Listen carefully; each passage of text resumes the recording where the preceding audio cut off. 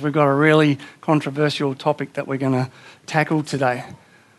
The Spirit of the Sovereign Lord is upon me because the Lord has anointed me. You can put your name in there. The Spirit of the Sovereign Lord is upon Brad because the Lord has anointed Brad to proclaim good news to the poor. He has sent Brad to bind up the brokenhearted, to proclaim freedom for captives and release from darkness for the prisoners, to proclaim the year of the Lord's favour and the day of vengeance of our God, to comfort all who mourn and to provide for those who grieve, to bestow on them a crown of beauty instead of ashes and the oil of joy instead of mourning and a garment of praise instead of a spirit of despair. Now, we've got Daniel in our congregation, and Daniel's a plumber. Isn't that right, Daniel? Now, when you go out to do a job at somebody's house, I reckon there's a set of tools that you've got in your van or your truck or whatever you have that you know you need to get that job done, right? So you probably need, Stilton, you probably need a whole lot of stuff that's unique to plumbing. Now, my future son-in-law, I'm allowed to say that now, he's a chippy. And he wears something a little bit like this. Now, I know, looks good, doesn't it? It's not my man bag, Sam, it's all right. But a carpenter knows he needs a set of tools to get a job done, right? Like he's got his hammer hanging down here. I can't do it because it always hits me in the wrong place. And he has a tape measure. He has he has all these tools. He knows that he needs an electric saw. He knows that he needs things to get the job done. Well, if that's our job description, what tools do we need? That's our job description. If I was to say to you, that's our job as believers, that's our job as ambassadors for people that extend the kingdom of God, we're going to need a set of tools to get that done. It's no good me taking a hammer. It's no good me taking an electric saw. It's not going to get the job done because that's a spiritual exercise, so I'm going to need spiritual tools. And so God, in his wisdom, gave us a set of tools to be able to get that done. So how do you set someone free that's a captive? You have to proclaim the good news that Jesus Christ is Lord, that he forgives our sin, that there's hope for your life, that God has a plan and purpose. You have to articulate something. You have to proclaim something for that person to understand the option that's set before them. And if you look at that job description, the vast majority of the things that we do to achieve that outcome is communication, verbal communication. And so a number of the gifts that God gave us relate very specifically to getting the job done. And they're not tools medals that we wear on our chest to say, oh, I've got this gift. They're actually tools to get a job done. And if we look at them that way, then they're not competitive. They're just tools that we utilise to be a blessing to get those people across the line and into the kingdom of God. So when Paul was writing to the Corinthian church, he said there's diversity of gifts. There's lots of gifts in the toolbox, in the tool bag, but the same Spirit gives them. There are differences of administrations, but the same Lord. And there are diversities of activities, but it is the same God who works all in all. But the manifestation or the exhibition of the Spirit's presence in our life is given to each one of us for the profit of all. For to one is given the word of wisdom through the Spirit, to another the word of knowledge through the same Spirit, to another faith by the same Spirit, to another gifts of healing by the same Spirit, to another the working of miracles, to another prophecy, to another discerning of spirits, to another different kinds of tongues, and to another the interpretation of tongues. So those gifts are the primary tools that God has given us to achieve that job description. And so we need to realise that to actually get the job done effectively, we need them all. So it's no good going to a plumbing job and trying to undo some of the fittings with your bare hands. You're going to need Stiltons that are specifically designed to grip where there's no grip and release things. It's no good going and trying to build a building if you don't have a level. You're going to use a level to build a building unless you've got really good eyesight. And so what we need to understand that as a church, in terms of ministry, we need all these gifts to get things done. And today we're going to look at the gift of languages or the gift of tongues. And it's a really controversial topic. I'm going to look at this idea of speaking in tongues. Now, I don't know that the word tongue is a really good descriptor. It should be better speaking in languages. Because God gives us languages that are not necessarily human. They could be angelic or they could be human to get the work of ministry done. And we often get fearful about that. But we don't need to be. Because what language does God speak? He speaks every language, right? So language is not an issue for God. If you think about angels and demons, what language do they speak? Are there English demons and Fijian demons? They speak every language. They're not inhibited by language, but human beings are. And there's a reason why we are, and we're going to have a look at that in a minute. But everything to do with ministry and life really has so much to do with speech. You imagine trying to do church without none of us talking. We wouldn't worship, we wouldn't pray, we wouldn't preach. There really wouldn't be much effectiveness happening. We've got to understand that a primary way that we work for the kingdom of God comes through our mouth. When we prophesy, when we have a word of knowledge, that word of knowledge is no good until it's spoken. So our mouths, our communication is a really important part of extending the kingdom of God. And so this Greek word for speaking in tongues or speaking in languages is the word glossolalia. And it's the most commonly accepted term for speaking in tongues in Scripture. It's a gift from the Holy Spirit where believers are enabled to supernaturally speak in a language that they did not learn. So it wasn't like they went to French class or German class. God just supernaturally says, Ben, here's a language for you. Use it. Here's a language for you, Linda. Use it. Now, the who, what, where, and how we're going to look at in a minute. But for God to take all the differences in language and use them for his glory is not a big issue for God. The difficulty is on our side of the ledger trying to understand, well, okay, how do we use that gift to the effectiveness of building God's kingdom and the church? So if we think about it, although not exclusively, when we talk about speaking in tongues or speaking in other languages, it's primarily practiced in Pentecostal and charismatic churches, but not exclusively. And some Christians who speak in tongues believe they are speaking in an existing language. So if people here today started to speak in tongues and we had a machine that could decipher what language it was, it might be Aramaic or it might be Romanian or it might be, okay, that's one context of the gift. But most people believe they are uttering a language that's not used on earth. It's a heavenly language. It's a tongue that's not decipherable to the human ear. So if you had someone from every nation of the world in front of you and you spoke out that language, not one of them would understand it. It's not a human-used language on the earth today. It's a God-given language that the angels speak, or angels plural speak. I don't really know. None of us really know. But there is a context in which both can exist. So some Pentecostal denominations teach that the speaking of tongues, that impartation from God to us to speak that new language, is the proving point or the sign or the evidence that you've been baptized in the Spirit. And so we end up on this topic with a whole lot of different opinions, a whole lot of confusion. And when we go back to Scripture to really find out, well, okay, what is the truth?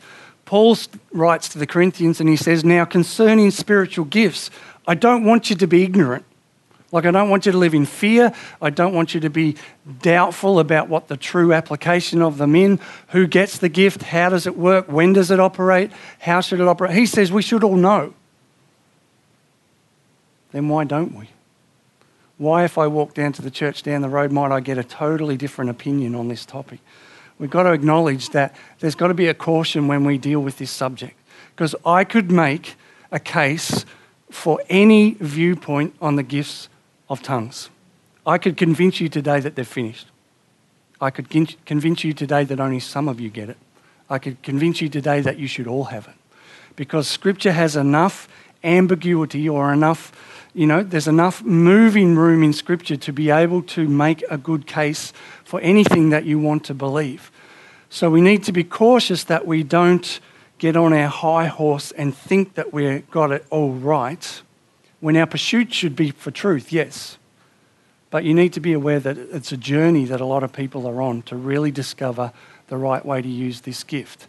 So There's a lot of people out there that say everyone should have this gift of tongues, and that's their agenda. And if you go to their church, do you speak in tongues, young man? No. Well, you come down here and we'll teach you how to do it right now. Okay? There's people that would come along and say there's only select people that get that gift. It's like any of the other gifts that God just says, I'll give that one to Kelly and I'll give that one to Daryl. And that's the Spirit's job to decide who gets the gift and when. And so we've got all this variation out there. It's just one of the many gifts of the Spirit. And yet it's earned more prominence than most of the others. More confusion, there's been more churches split by it, there's been all sorts of fallout because of this one topic. It's shrouded in controversy because it's spectacular. You know, if you can't speak a language and suddenly you can speak a language, I don't know how you prove any more the evidence of God being present than that to happen. Like, language is common to all of us. We all speak. And so God's used that one thing to demonstrate his presence by giving people that capacity. And I suppose if you have that gift, then wanting to use that is a natural outflow of God's presence. But it can create great danger. And so when we come back to Scripture and we say, well, I'll use that as my benchmark, I'll make sure that I unpack Scripture bit by bit by bit and I get the full story, we're left with Paul's teaching and we sort of go, well, he tried to sort it out, but I'm still got some confusion there. I could read it this way or I could read it that way. And so the use of grammar in Scripture creates these scenarios where there could be possible explanations, and we don't really know.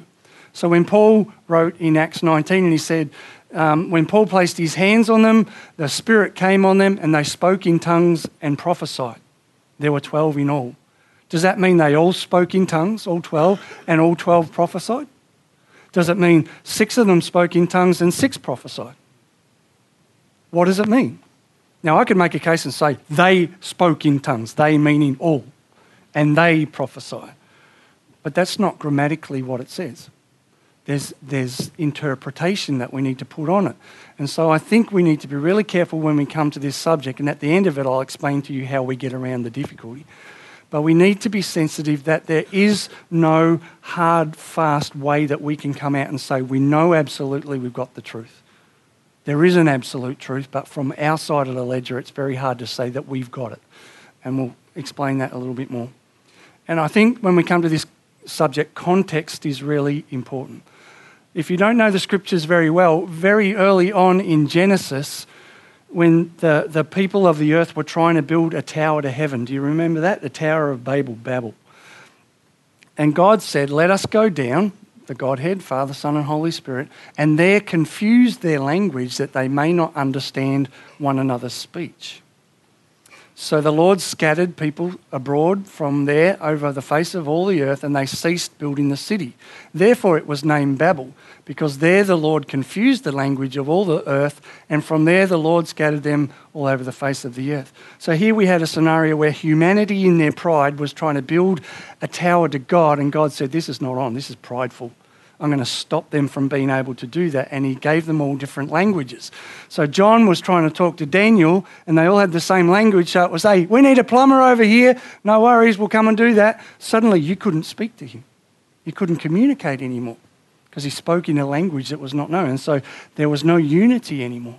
People couldn't work together, and so they just, I guess, found the like-minded, like-languaged people that God had, and they got together as groups and they splintered and went throughout the earth.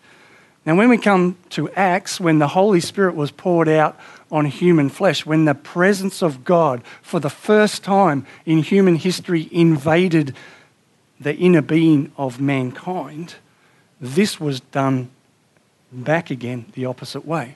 When the day of Pentecost had fully come, they were all in one accord in one place, and suddenly there came a sound from heaven as a rushing mighty wind, and it filled the whole house where they were sitting.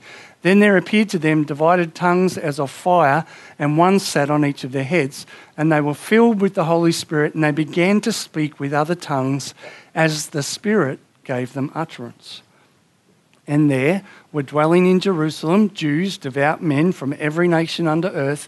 And when this sound occurred, the multitude came together and were confused because everyone heard them speak in his own language. Now you think about the men gathered in that room. They were primarily Jews. They spoke Aramaic. And suddenly those men had the capacity to speak almost every language that was known at that time in history. And the people that gathered to hear the noise, the rabble coming out of that place, began to hear those guys speaking in their own native tongue, and they could understand. What could they understand? They heard them praising God. And when this sound occurred, the multitude came together, and they were confused because everyone heard them speak in his own language. Then they were all amazed and marveled, saying to one another, "Look, are not all these who speak Galileans? And how is it that we hear in our own language in which we were born? Parthians and Medes and Elamites, those dwelling in Mesopotamia, Judea and Cappadocia, Pontus and Asia," and on and on and on and on it goes. And I'm going to get them wrong if I keep reading. "Cretans and Arabs, we hear them speaking in our own tongue the wonderful works of God." So at Babel we had confusion and we had them scattering. Now we've got God drawing men to himself through language and giving people a supernatural capacity to speak a language they haven't heard. They don't even know what they're speaking, but someone out there with ears is hearing the gospel of Jesus Christ and able to embrace that teaching, that proclamation. So that gives us a context of what God was doing. And we've already said that God's not inhibited by different languages and that we've got that problem. And what God is doing when he imparts that gift to us is using us as a vessel through which the Spirit of God speaks whatever language he desires that person to have, for whatever purpose God desires that person to have. So this morning, when Cheryl stood up here, God gave her a sense to go and stand in front of the church and speak. Did she know what she was going to speak?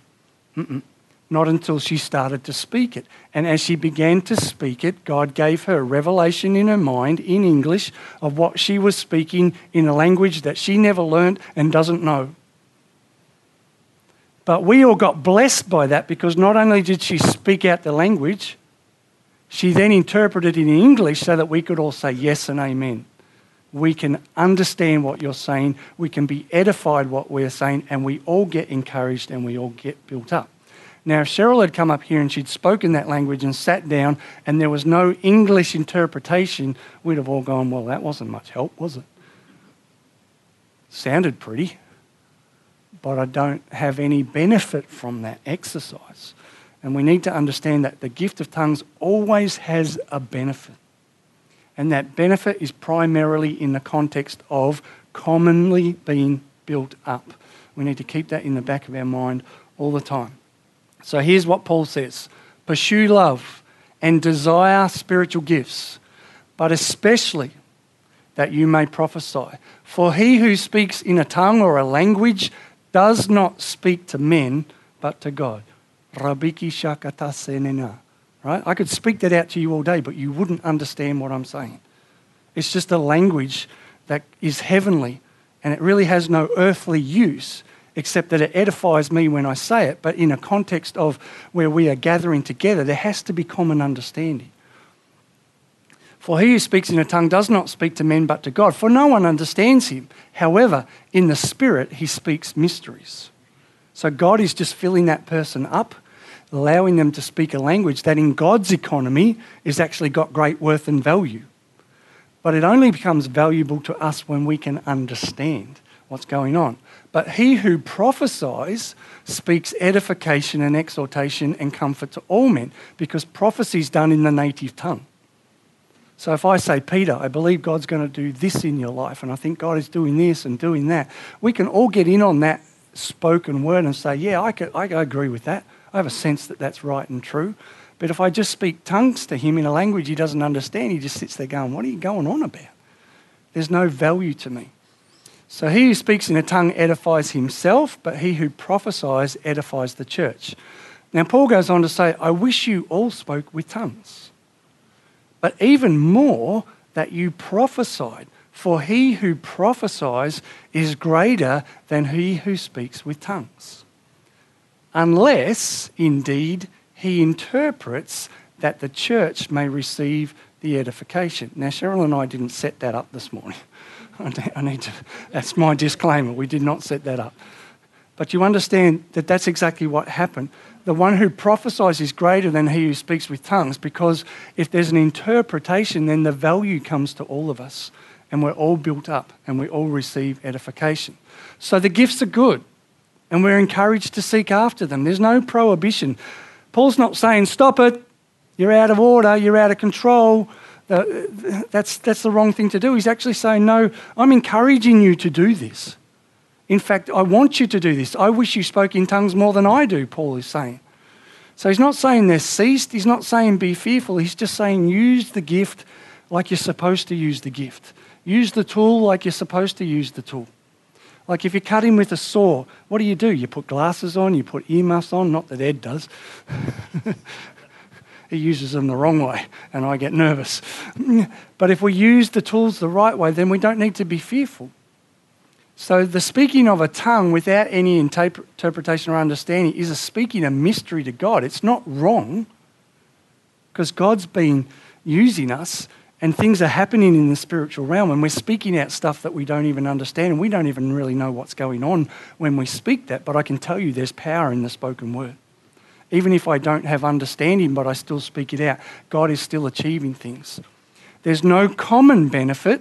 There is only personal spirit benefit, but no intellectual benefit. So if I speak in a tongue and I don't understand what I'm saying, my spirit is edified. I know that God is well pleased with me. I know I'm drawing closer to God, but I really don't have any understanding in my mind of what is going on. My mind's disengaged from my spirit.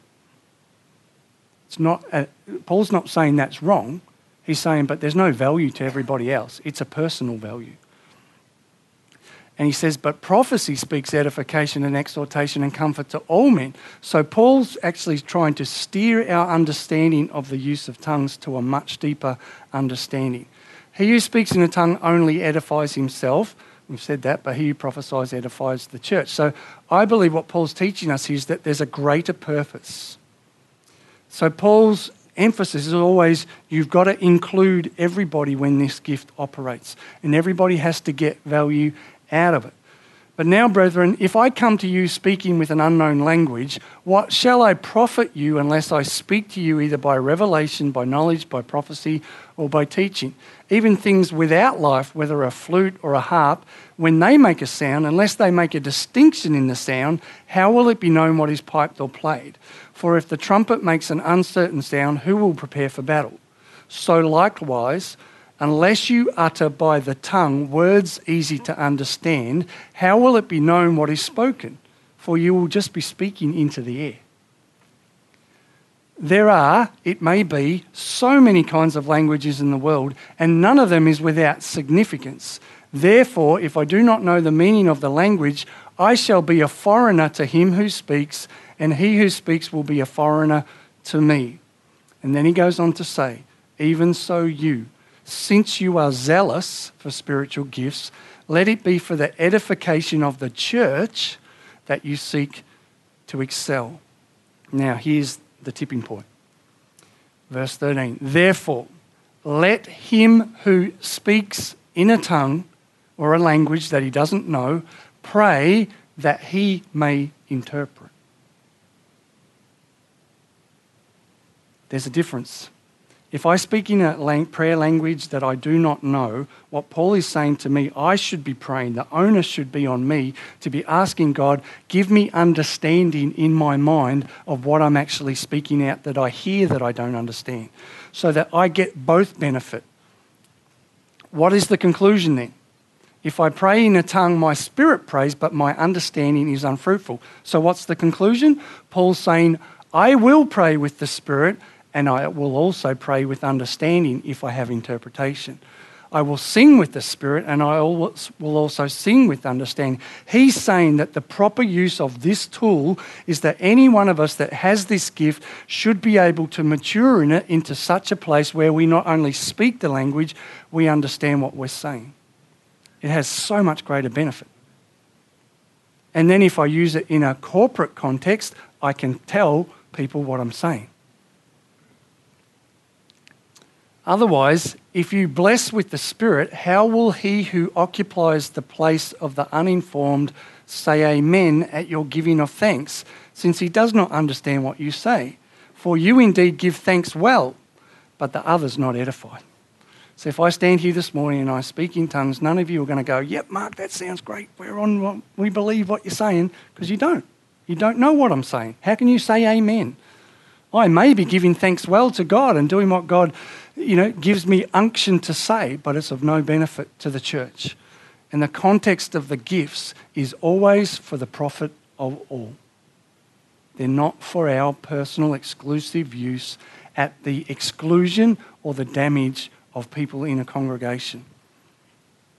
I thank my God that I speak with tongues more than you all. Yet in the church, I would rather speak 5 words with my understanding that I may teach others also than 10,000 words in a tongue. Pretty powerful revelation, hey? Now, if you think about what Paul's saying here, if I can speak a language that I do not know and I can interpret what the meaning of that statement is and then speak it out in English, it becomes prophecy. Because we all have the benefit of understanding. We can all correct the word.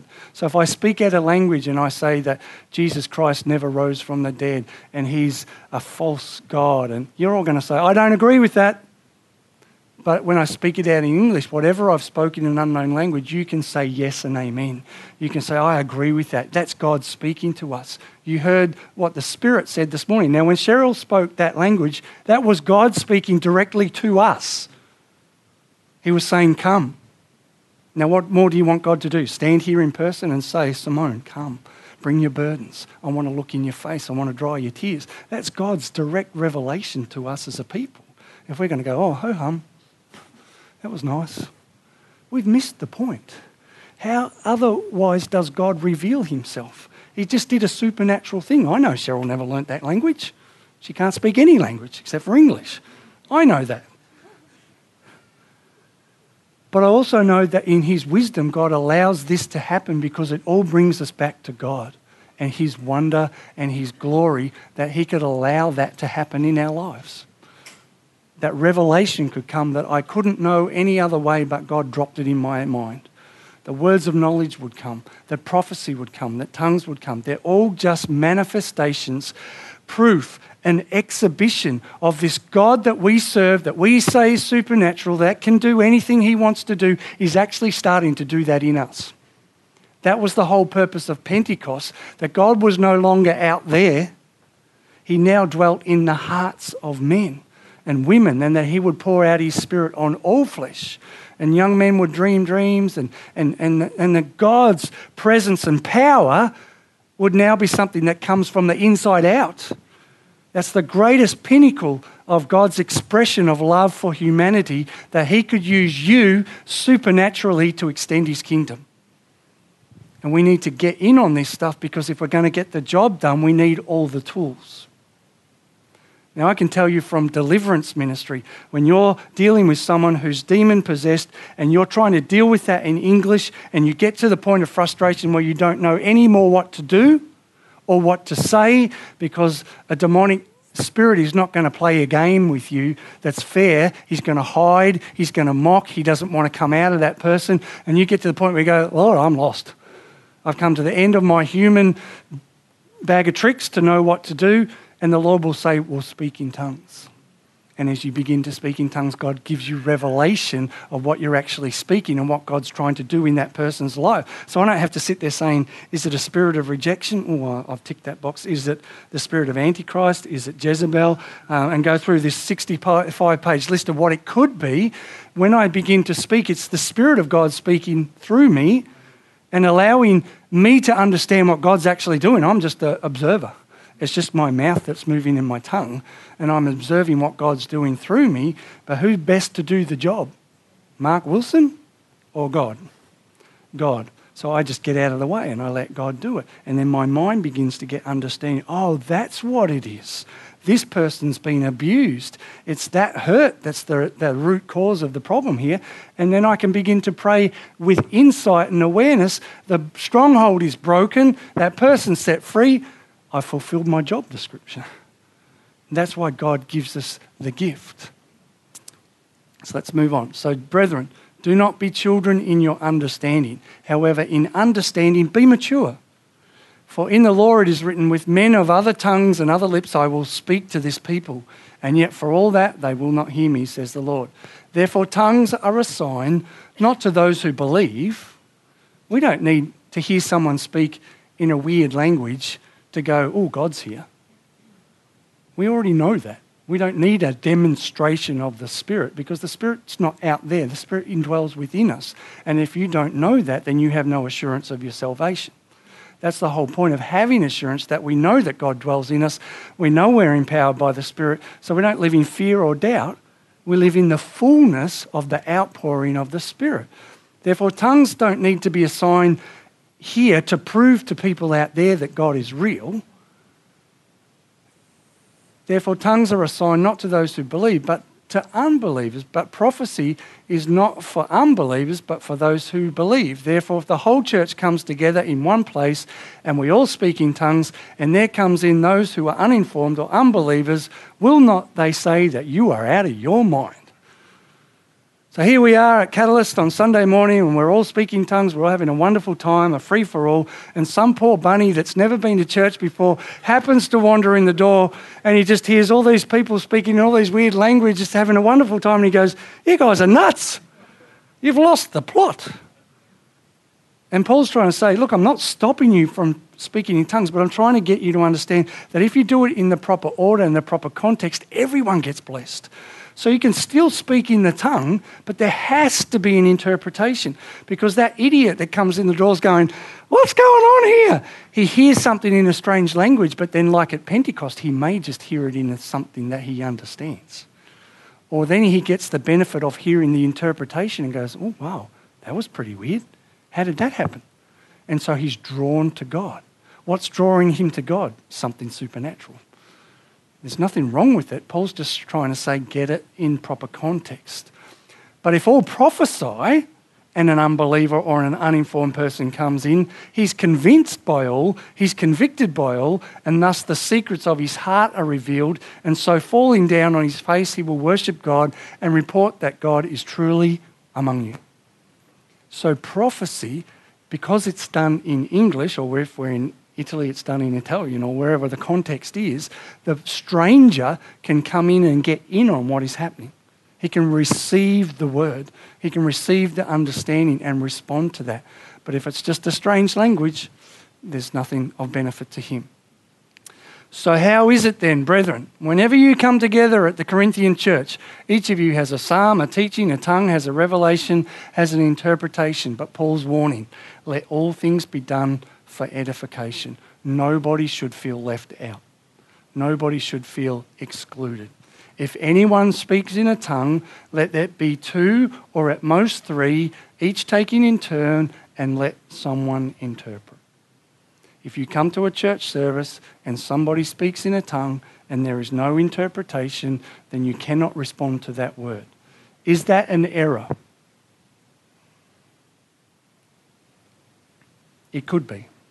It could be an error, because the context might be that that person speaking hasn't yet quite grasped what their the interpretation, and they might be trusting that somebody else in the congregation is going to get the interpretation.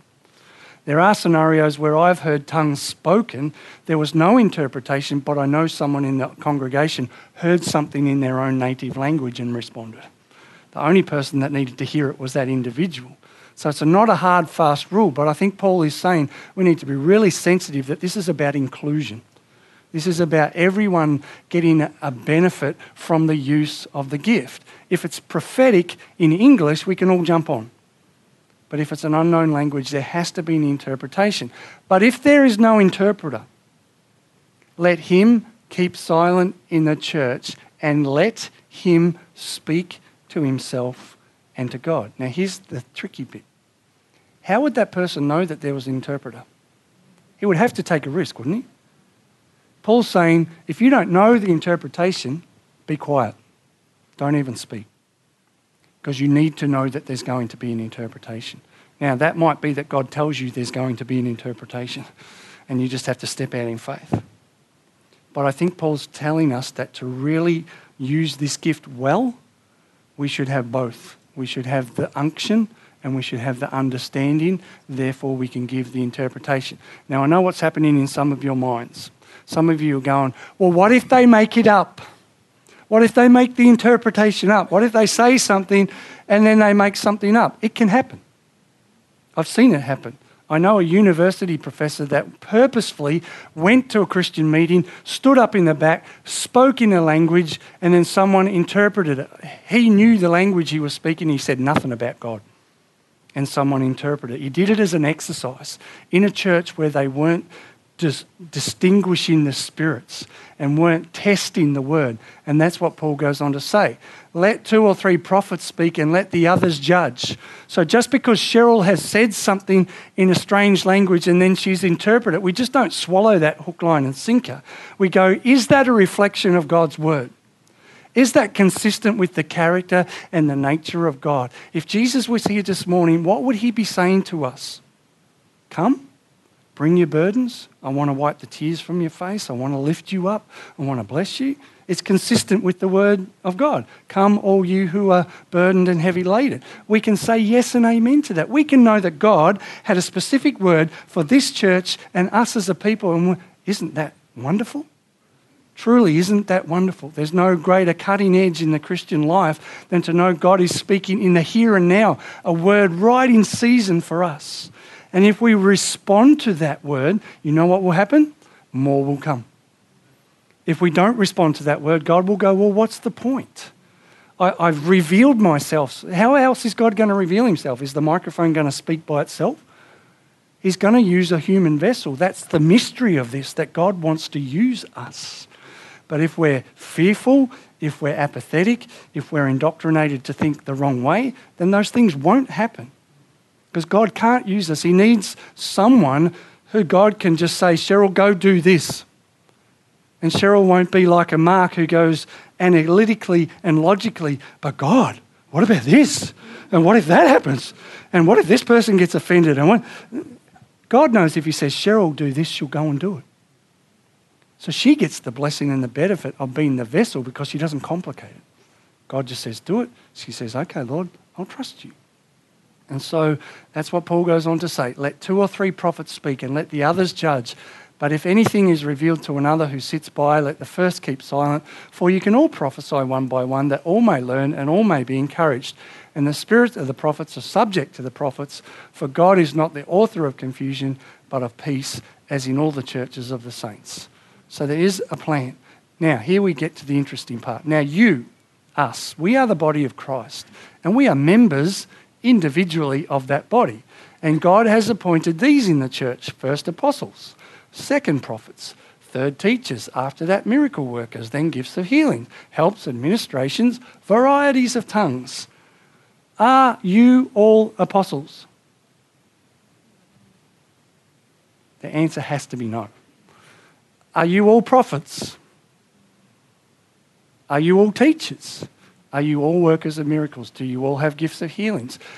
Do all speak with tongues? What's the answer? No. Yet we have churches out there telling you that everyone should. Now, I understand how they get to that conclusion, but I'm not convinced that that conclusion is consistent with other parts of Scripture that seem to contradict it. Therefore, I say I don't make a doctrine out of it. I let God be God. I let God decide. It's not me who decides who gets the gifts. It's not me who decides, Kelly's an apostle or, Glenn's a prophet. I don't get to decide. That's God's job. And if we can let God be God, we don't get in the way. Now look, but earnestly desire the best gifts. So Paul's not saying don't do it. He's saying jump on board and do the most excellent way, which is all things should be done in love. Now, read this passage with me because it's really interesting. And these signs shall follow them that believe in my name. In the name of the Lord Jesus Christ, they shall cast out demons. They shall speak with new tongues. They shall take up serpents, and they will drink any deadly thing. Trent, could you go and get me some poison out of the toilet, please? Could you do that? Because someone will make a theology out of this, and they will say, yeah, we should all speak in tongues. You put a bottle of poison with them and say, well, down the hatch, mate. I reckon you'll start getting a bit nervous. Now, I'm not trying to be silly. I'm trying to show you the point that this is a plural statement. It would be like me saying, if you follow the Richmond Football Club, they shall hand pass the ball. They shall kick goals occasionally. They shall win games, hopefully. It's a plural statement. These things in the context of the history of the Christian church are the signs that follow. Are they the signs that follow every individual? Possibly. The context is that God could. So it's not, should I speak in tongues? It's, could I speak in tongues? Yes, if God allowed you in the context. Now, one thing's for sure. If I'm not a carpenter, I don't need a hammer. And I don't need a tape measure. And I don't need a fancy nail bag that makes me look like a girly. Right? The point is, if we're not doing ministry, you don't need any of these gifts. They're really not for our personal benefit. They're for the extension and the fullness of the church, to be able to minister to the lost, to be able, when the lost come in, to have the toolkit to set them free, to deal with their hurts and their pains and their wounds, to give them revelation and understanding. And so the toolbox that we have is a spiritual toolbox. It's not an earthly toolbox. And I think that's part of the frustration for us. It's like we've got to learn to use a set of tools we've never used before. And so we may not be really good at it, or we may be fearful of it. I'll tell you what, the first time you pick up an electric saw, it's not a fun experience. You're pretty nervous that thing's going to kick back and hit you in the leg or something. You know, you've got to learn to do the things properly, and I think that's what we need to do. So we need to cultivate an environment of openness to the gifts with sensitivity to proper order. So that any one of you, God could use in the context of a public gathering like this. You might give a word to Pete, and Pete needs to decide if he's going to be obedient and come and do what God's called him to do. Or it could be, you know, it could be Mark, it could be Brad, it could be you and A, it could be a visitor.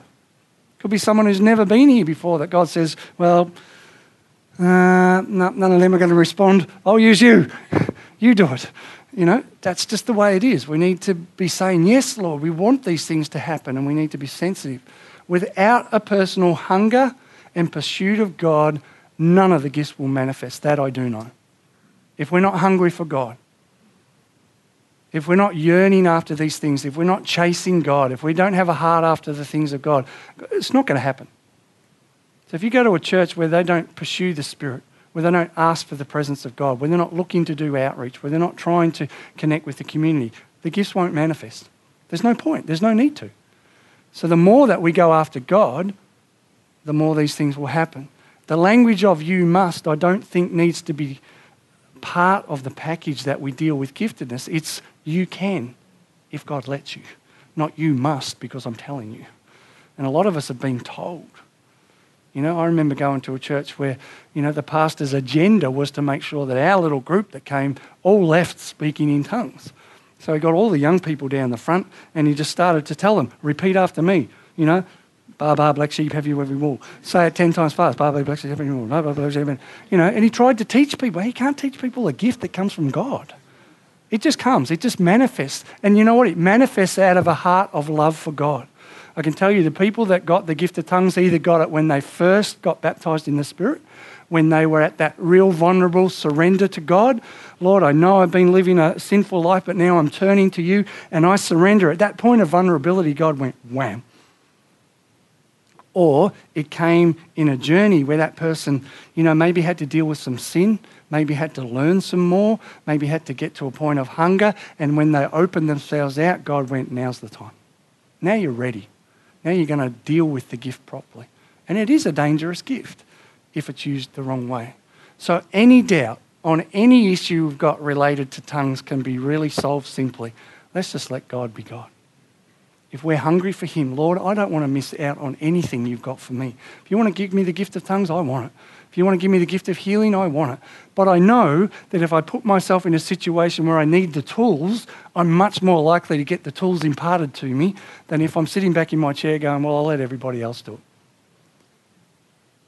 You know, you don't need wisdom if you're not dealing with someone in confusion. You don't need revelation unless you're dealing with a situation where there's a blockage. So we've got to be ministers, which is what that job description was at the start. Let God be God. He decides the who, the when, and the where. Are all apostles? No. Are all prophets? No. But God's going to put his hand on people, and we should be giving recognition to the manifestation that God is bringing out in people and identifying those gifts and giving that person the value and the recognition that God is using them that way. That's what the body does. I don't need to look down at my toes and go, I just want to remind you you're a toe. It knows it's a toe because it does the function of a toe. So it's very easy for us when we see each other operating spiritually to be able to go, that person has this gift. You know, Dave Rogers has a prophetic intercessory gift. When he begins to pray, when he first starts, he's like a cold engine. But suddenly God breaks in. God breaks in and he begins to pray. And you can hear the way that he prays is suddenly changing. And sometimes I go, hey, that sounds pretty good coming out of Dave's mouth. Like, he's right on the spot. He's got it. He's there. God's given him that insight and awareness. He doesn't have to rabble on for 25 minutes. God just says, pray this way, Dave. And he does it. And he's right in the moment. He's right on the spot. He's hit the issue. He's got that gift. And I'm more than happy to affirm him in that gift and encourage him to use that more because I know that's part of the package that God's given to Dave. And he can be encouraged by that. And the next time he goes to pray, he won't be going, oh, should I doubt? Should I fear? He'll be like, no, I have this gift. I need to use it for the glory of God. And the more that he exercises that gift, the more fine-tuned he will get in it, the more revelation he will get from God, the harder, the faster, the better that and effective that tool will be. I guess that's why Paul says, I wish you spoke in tongues more than me, because he knows the benefit of it and he's encouraging people to get on board. The other thing we've got to do is remove the obstacles. I was raised in a church where the gifts had ceased. The apostles were the only people that ever got those gifts. So at the end of their death, when John died on the island of Patmos, that was the end of the gifts. That's what I was taught. So my mindset was that these things had finished. In fact, I was told that the gift of tongues was demonic. So imagine poor little Mark at the age of 16 going along to his mate's church. That was a Pentecostal church. And everybody started to speak in tongues. What was my mind saying? They're all got demons. What am I doing here? I've got to get out. I was in total error. I can tell you it took me 25 years to undo that indoctrination and come back to the Word of God and saying, no, this is not a lie. There's truth, but that was out of order. And if we get it in order, it can be a beautiful, wholesome gift that everyone experiences great things from. There can be sin in your life that stops the gifts from coming. You know, we're trying to get close to God. We're trying to be a holy people, and yet we're mucking around over here with something that's really ungodly. There's going to be barriers, and we need to pull those barriers down. There could be apathy. I mean, you could be sitting here today just saying, well, so what, Mark? You know, it's just another gift. Then you've missed the point that we want to extend the kingdom of God, and we need the gifts. We're hamstrung without the full package. And when we have the full package and everybody works together, it's a beautiful thing. It really is. And we all feel valuable and we all feel like we've got something to contribute, and we don't have a dynamic like we do now where, 120 people are sitting listening to one person be the wealth of wisdom. We've got a body that ministers where my part is just one little piece in a much bigger puzzle, and we all play a valuable part. The other thing that can happen is contempt. Like Paul says, do not despise prophecy. Do not despise the gifts of the Spirit. There's a lot of negativity or a lot of, pulling down of the gifts out there, saying they're not of God or they're not effective or whatever. We need to celebrate these things. We really do, because it's God's fullness released in us. Does that make sense? I'm tongue-tied. Why don't we pray? Thank you, Lord.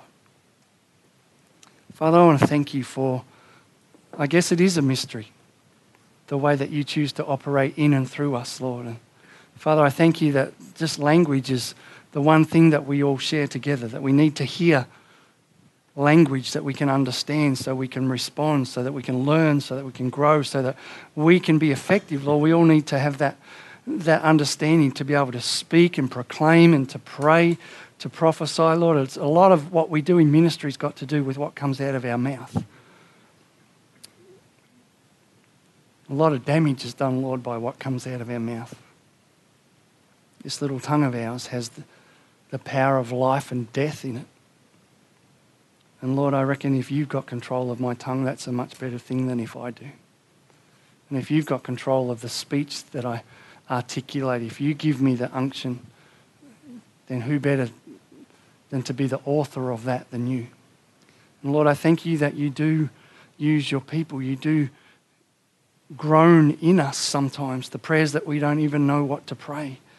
You implant them and you allow us to speak them out. And I thank you, God, that you give us as Paul said, the ability to interpret what you're doing within us so that we can get the benefit, not just in the spirit, but in the mind as well.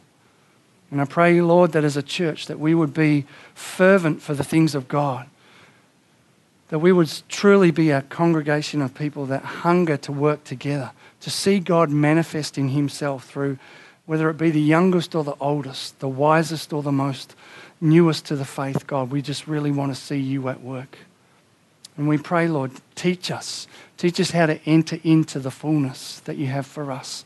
Lord, my prayer today is that you would release your fullness right across the life of this church. Lord, where there's people that have been in doubt and fear, would you break that fear in Jesus' name? And in its place, God, would you reveal yourself to them so that they can breathe in the fullness of what you have for them. Father, where we've been out of order, where we've used gifts in such a way that we haven't been sensitive to others, Lord, help us just to rein that in a little bit, just so that the body is edified. And Father, we just want to be pleasing in your sight. We just want to be your vessels, Lord. Just want to be used mightily to see lost souls saved, to see captives set free, to see the blind suddenly understand the truths of God, to see those that are brokenhearted find hope and joy. Lord, what a greater word than there is that when you come and speak someone right into somebody's life. It's far better than what I could ever make up. But when you impart it, when it's your word to them, Father, we know that the kingdom of darkness will flee, that the strongholds will be broken, that light will be shined, that life will come. Lord, that's our desire as a church, to keep pressing in, as Paul said, to excel in the gifts. We want to use them for your glory. We want to use them for the extension of your kingdom. And Father, help us to work together. Lord, bring us unity. Teach us how to just hear one another's hearts and understand the differences that we might have, Lord God, and to sharpen each other's lives, Lord, as we gather around your word, as we fellowship together, as we pray, as we minister, as we send people out to the mission field, as we reach out through our ministries in the life of this church, Lord. May it all be to your glory and your honour and your majesty, we pray. In Jesus' name, amen. Now, does anybody have any questions? Because this is the sort of topic where it's nice to have the opportunity to ask if you're stuck. It's always good. Good. Yeah. Got one question. Is there a difference between speaking in tongues as a personal prayer language and speaking in tongues as a message to the church? Yes, very much so. But Paul's telling you, when he says, let that person keep quiet, I think the use of that prayer language between you and God is something that shouldn't interfere with the worship of other people. So I think it's quite fine to use it in sensitivity. Like oftentimes when I'm out there and we're praying before church, I feel the need to pray in tongues, but I don't start speaking so that I interrupt you and you. I might just walk around the circle or turn my back a little bit and I speak it out myself. It's really about love.